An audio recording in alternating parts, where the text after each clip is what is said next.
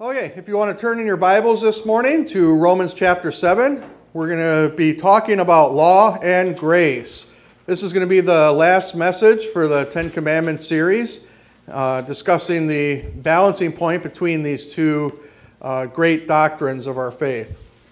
About 14 years ago, I was driving to work when I got a phone call that they had a critical care transport coming out of a local hospital, and they needed me to handle it because I was the only one that was trained at that time to run the ventilator, and the helicopters weren't flying, so they said I had to hurry up and get to the hospital.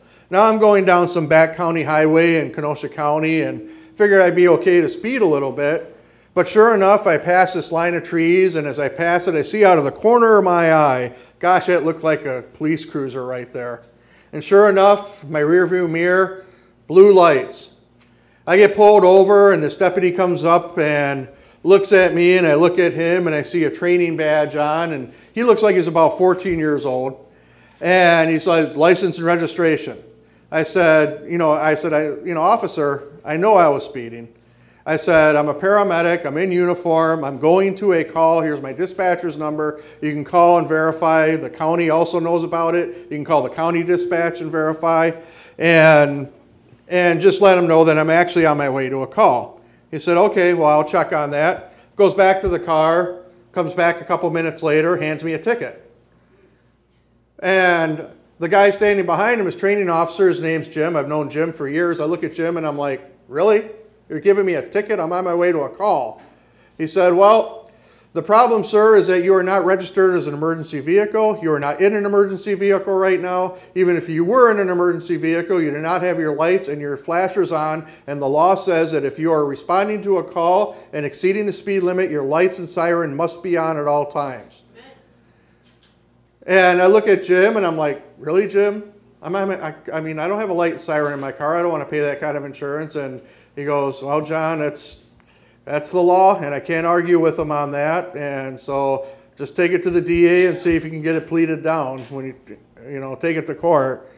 And, so I'm just sitting there thinking about it on the way there. It's like, why couldn't this guy just give me a little bit of professional courtesy? I mean, we're both on the same side and all this kind of stuff, and I could just feel the Holy Spirit saying, you kind of actually deserve that ticket. I mean, you were speeding. Oh, no. I wanted this idea of professional courtesy, but the law was plain in that circumstance. I was speeding. I did not have a right to speed, but I still wanted that professional courtesy. In our context, professional courtesy is called grace. And over the last several weeks, we focused on God's law as found in the Ten Commandments. And today we're going to balance those scales a bit by talking about the law's relationship with grace. And during the time of the early church, one of the greatest authorities of the Old Testament law was the Apostle Paul. Paul studied under the greatest Bible teacher of his time, which was a rabbi named Gamaliel. Gamaliel's Torah school was like wrapping Harvard, Yale, Princeton, and Oxford and putting it into one school and one academy. If you graduated from this school, your career ticket was written. In fact, Paul was one of the youngest people ever to be appointed to the Sanhedrin. Sanhedrin were like getting elected to Congress, elected to the Senate, and appointed to the Supreme Court all at the same time. So Paul was a fanatic when it came to the law of God. Paul wrote the church of Philippi that when it came to the legalistic following of this law, he was absolutely faultless. Imagine that. There are 613 laws in the Old Testament that a Jewish person had to follow, broken up into 35 different subjects. But Paul executed those laws perfectly. He said, when it came to legalistic righteousness, I was faultless. But do you know, after he met Jesus, what he said about his ability to follow the law so perfectly? He said, I count it all as refuse. A literal translation would say, all I did amounted to a pile of manure. That's what he thought about following the law and trusting in the law to make himself pleasing to God. because he had discovered a better way. He had discovered God's original purpose for humanity. And today we're going to read about the law versus grace. We're going to start off in Romans chapter 7, starting in verse 14. And I'm going to be reading from the ESV today if it doesn't quite match the Bibles in the pews. Romans 7:14. For we know that the law is spiritual, but I am of the flesh, sold under sin. For I do not understand my own actions. For I do not do what I want, but I do the very thing I hate. Now if I do what I do not want, I agree with the law that it is good. So now it is no longer I who do it, but sin that dwells within me. For I know that nothing good dwells in me, that is in my flesh. For I have the desire to do what is right, but not the ability to carry it out. For I do not do the good I want, but the evil I do not want is what I keep on doing. Now if I do what I do not want, it is no longer I who do it, but sin who dwells within me. So I find it to be a law that when I want to do right, evil is close at hand. For I delight in the law of God in my inner being. But I see in my members another law waging war against the law of my mind and making me captive to the law of sin that dwells in my members. Wretched man I am. Who will deliver me from this body of death? Let's pray. Father God, we just ask, Lord, that you just take this scripture this morning and help us to understand the tension that exists between law and grace, between holiness and lasciviousness, between walking with you the way you want us to walk and being legalistic and just trusting in a form of religion but denying the power of the cross. Father, help us to walk that tightrope today and walk away from here with a better understanding of who you really are and what your plan of salvation really is. And Father, I ask this in your name. Amen. Historically, in the Assemblies of God, we have probably been a fellowship that leans more toward a holiness bent. In other words, we have a tendency to trust our salvation and trust our relationship with God on the ability to follow the rules in the Bible, and probably, if we're quite honest with each other, a couple of extra rules that aren't found in the Bible, because we want to make ourselves pleasing to God. In the pursuit of holiness, though, sometimes we strain out a gnat in the law and we swallow the camel of religious pride. The problem with running after God in a legalistic way is that we can never live up to the expectations of the law. The law judges our thoughts and attitudes of our heart and also judges our actions. It does both. And that is why Paul, a person who followed the law perfectly, was saying that all the religious observance that he did, all the sacrifice that he had placed his faith in, was nothing but a pile of manure. Because he finally understood that even with all that external obedience over his actions, that his heart was never touched by the law. His heart was not right before God. That is because Paul, before he met Jesus, missed that point of the law. But let's look at what the law does. What the law does is the law exposes. The law is like an answer key to a multiple choice test. You remember those tests in school? Or maybe the tests that your kids had? They would be the multiple choice ones. You'd fill in the answer, like a letter, circle a letter, those kind of things. And then you'd go turn it into the teacher, and the teacher would have the answer key. And she'd take the answer key and she'd put it over the top of the test, and she'd be able to see exactly which ones you marked wrong, and the red pen would come out, and you'd be like, check, check, check, check, check, all those wrong answers. Well, that's what the law is for us. The teacher would hold up the standard and use it to judge when you failed. And you remember standing around the teacher's test waiting for your quiz to be graded? See that guy or girl that you didn't like turn in their test right before you, and the teacher wears out the red pen on their test, how that would make you feel? You'd be like, yeah, they got it all wrong. Anybody get a little bit of a grin with that? There's something within our fallen human nature that loves when other people also fail to measure up. Friday, I looked at Fox News, Drudge Report, and CNN, and these were some of the headlines. And I'm not going to include the political stuff, and I'm not naming the people involved. These are just some of the headlines about people failing.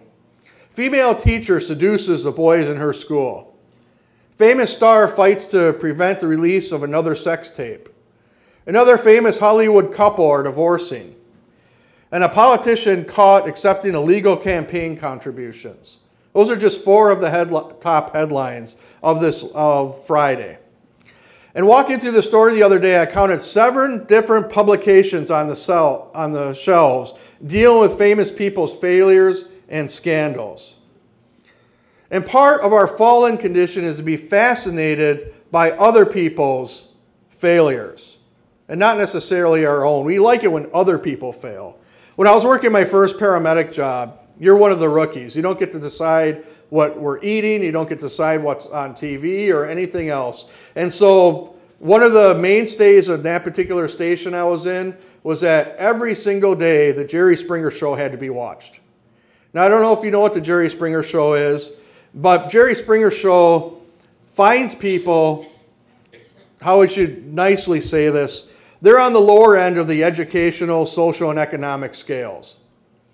And they would have the most interesting, unique, and troublesome social problems. And Jerry Springer gets them on his show, essentially has them pick a fight, and they box and fight and scream and shout and cuss and everything else at each other, all for our amusement. It shows us the worst of people.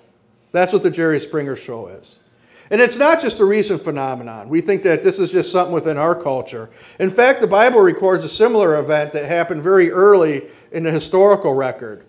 In Genesis chapter 9, Noah lives through the flood and has now left the ark. He goes out and starts rebuilding society. He begins with planting his own farm, which includes a vineyard. Noah harvests some grapes, makes some wine, has a bit too much of it, and ends up drunk in his tent naked. Now this is already starting to sound like an episode of the Jerry Springer Show right here. Noah would have been a guest. His son Ham comes in, and he sees Noah laying there snoring on the floor. Ham said, well, that's not kosher. And he has a chuckle on it at his dad's expense, and even went out and told his brothers about it. Tammy was the only one that got that joke. If that were today, he would have snapped a picture of it and posted it on social media. It would have gone viral. It would have been on the news, all the gossip channels, and it would have been made famous. And why was that funny or embarrassing? Because Noah did something that was not socially acceptable at his time or within the law of God. He was both naked and drunk in his tent. Neither one were acceptable biblically or socially at this time. And Ham used that law to expose his father's sin for his own enjoyment. And we really don't know why Ham did this. I don't know why Ham disrespected his father like this. Maybe it was because he was the second son. Maybe he felt that he wasn't the favored one. Maybe he had the bad job on the ark. Maybe he was on manure duty. Imagine that job. Every animal on earth, species on earth, and you have to pick all that stuff up. Maybe he felt that this was his chance to get one up on his dad for being so strict with them. But either way, he felt justified in what he was doing. He used the law to expose his father's sin. And Noah woke up and he discovered what Ham did and pronounced a curse upon Ham and his son. And I have no doubt that Ham was filled with regret after everything was done. And he's thinking, why was I such an idiot? Why did I have to curse my father? If it wasn't for him, I'd be fish food right now. And my whole family now has to live under a curse because I was an idiot. And that fits in with the scripture we read at the beginning of the message. To paraphrase that scripture from Romans, it said, I did not want to do what I did, but I still felt compelled to do it. How many of you have been there? There is something there that you did not want to do, but you just had this compulsion to do it, knowing it was wrong. I have. I have been there again and again and again and again.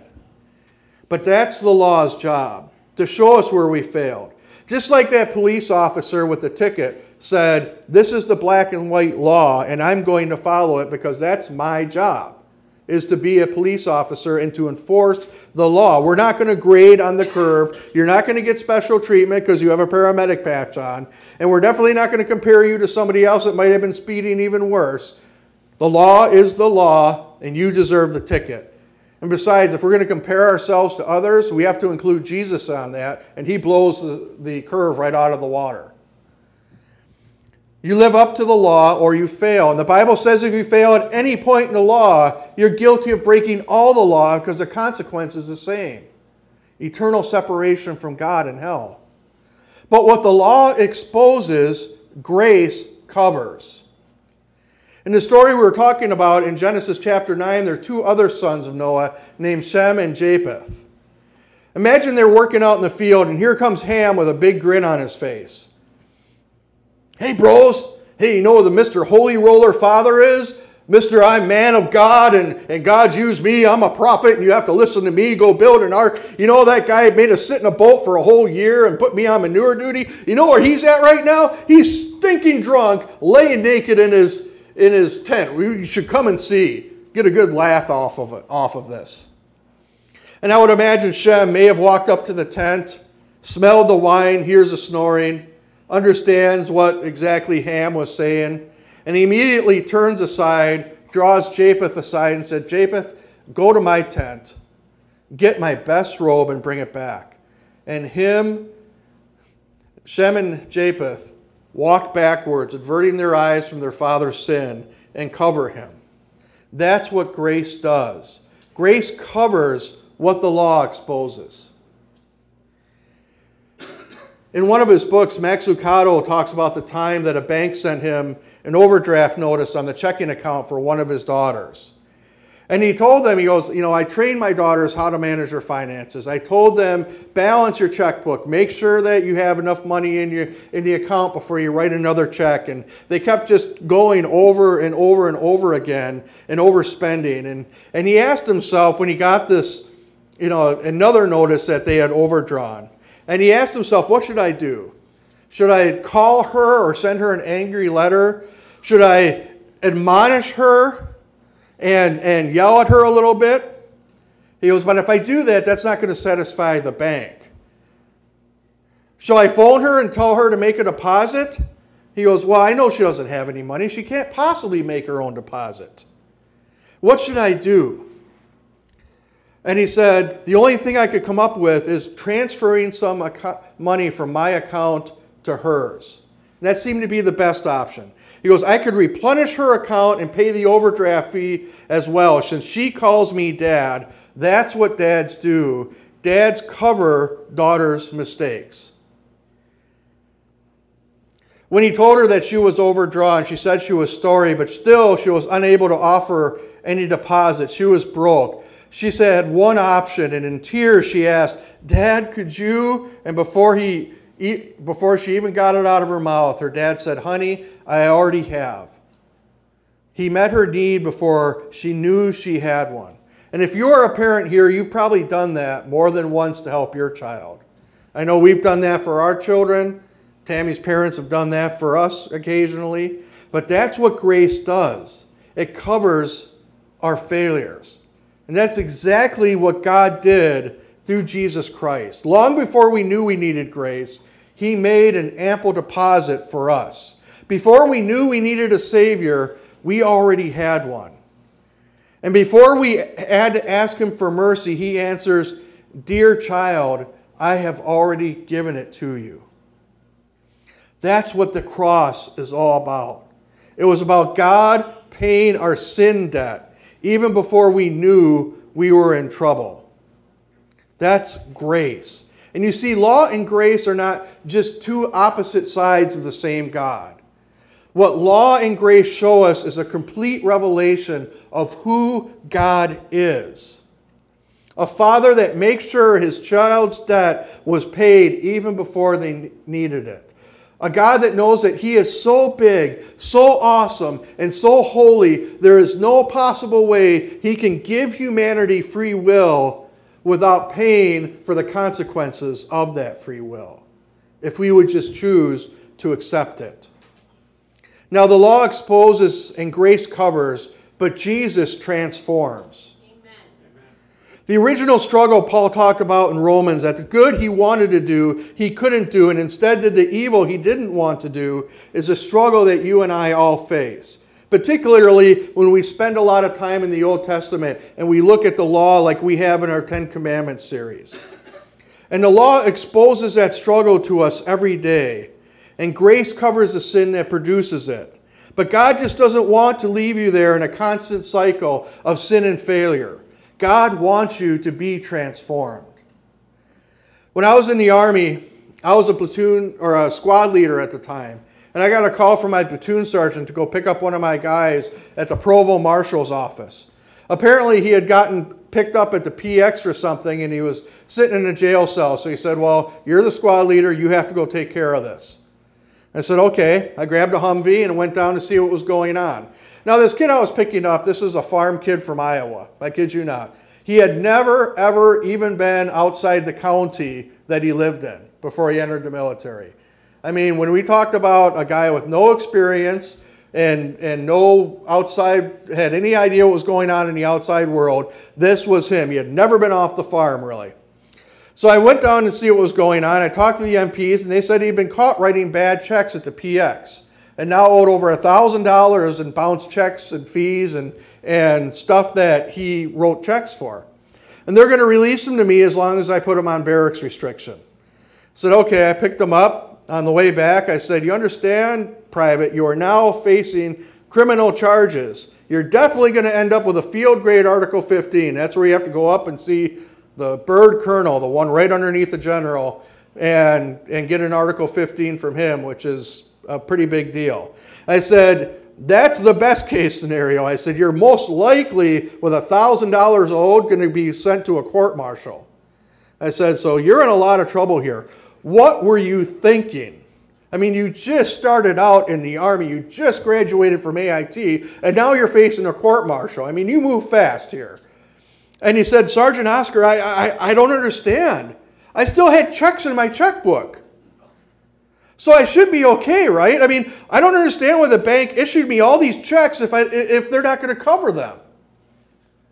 Nobody had ever told him how to balance a checkbook.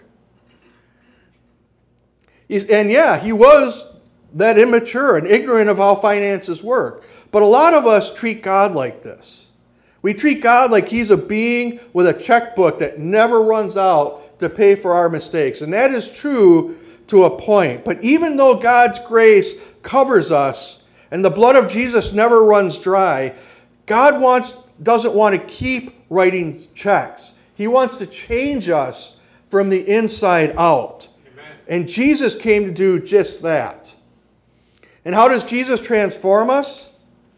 You see a glimpse of it in John chapter 6. Jesus was getting into one of his famous arguments with the religious leaders of his time, and he makes a very incredible statement.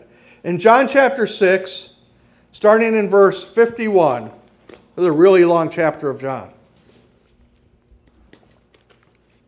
He says, I am the living bread that came from heaven. If anyone eats this bread, he will live forever. And the bread that I give will be for the life of the bread that I give for the life of the world is my flesh. The Jews then disputed among themselves, saying, how can this man give us his flesh to eat? So Jesus said to them, truly, truly, I say unto you, unless you eat the flesh of the Son of Man and drink his blood, you will have no life within you. Whoever feeds on my flesh and drinks my blood has eternal life, and I will raise him up on the last day. For my flesh is true food, and my blood is true drink. Whoever feeds on my flesh and drinks my blood abides in me, and I in him. As the living Father sent me, I will live because the Father who feeds on me. He will also live because of me. This is the bread that came down from heaven, not like the bread the fathers ate and died. Whoever feeds on this bread will live forever. Think about what Jesus is saying here. What Jesus is saying here was highly, highly controversial to the people he was talking to. The blood of the sacrifice was sacred. They were not allowed to eat meat with blood in it. They were not even allowed to touch the blood unless you were a priest doing priestly duties. Jesus is saying here that you are actually to feed on him. He's saying, I want to enter you. I want to change you. I want every moment of every day focused on me. He's saying, I want you to be so intimate with me that you actually draw from my power, that you actually draw from my love, that you actually draw from my grace, so that you can live a life that matters for the kingdom. Not a person so focused on the law that they forget how to love. Not a person so enamored with grace that they forget to pursue holiness through the indwelling of the Holy Spirit. But a person who is so lost in Jesus that when people look at you, that's all they see, is a Son of God living his life through you. And that's why Jesus is the perfect balance between law and grace. Jesus said, whoever eats his flesh and drinks his blood has life. And we're going to end this morning by celebrating communion as a church family.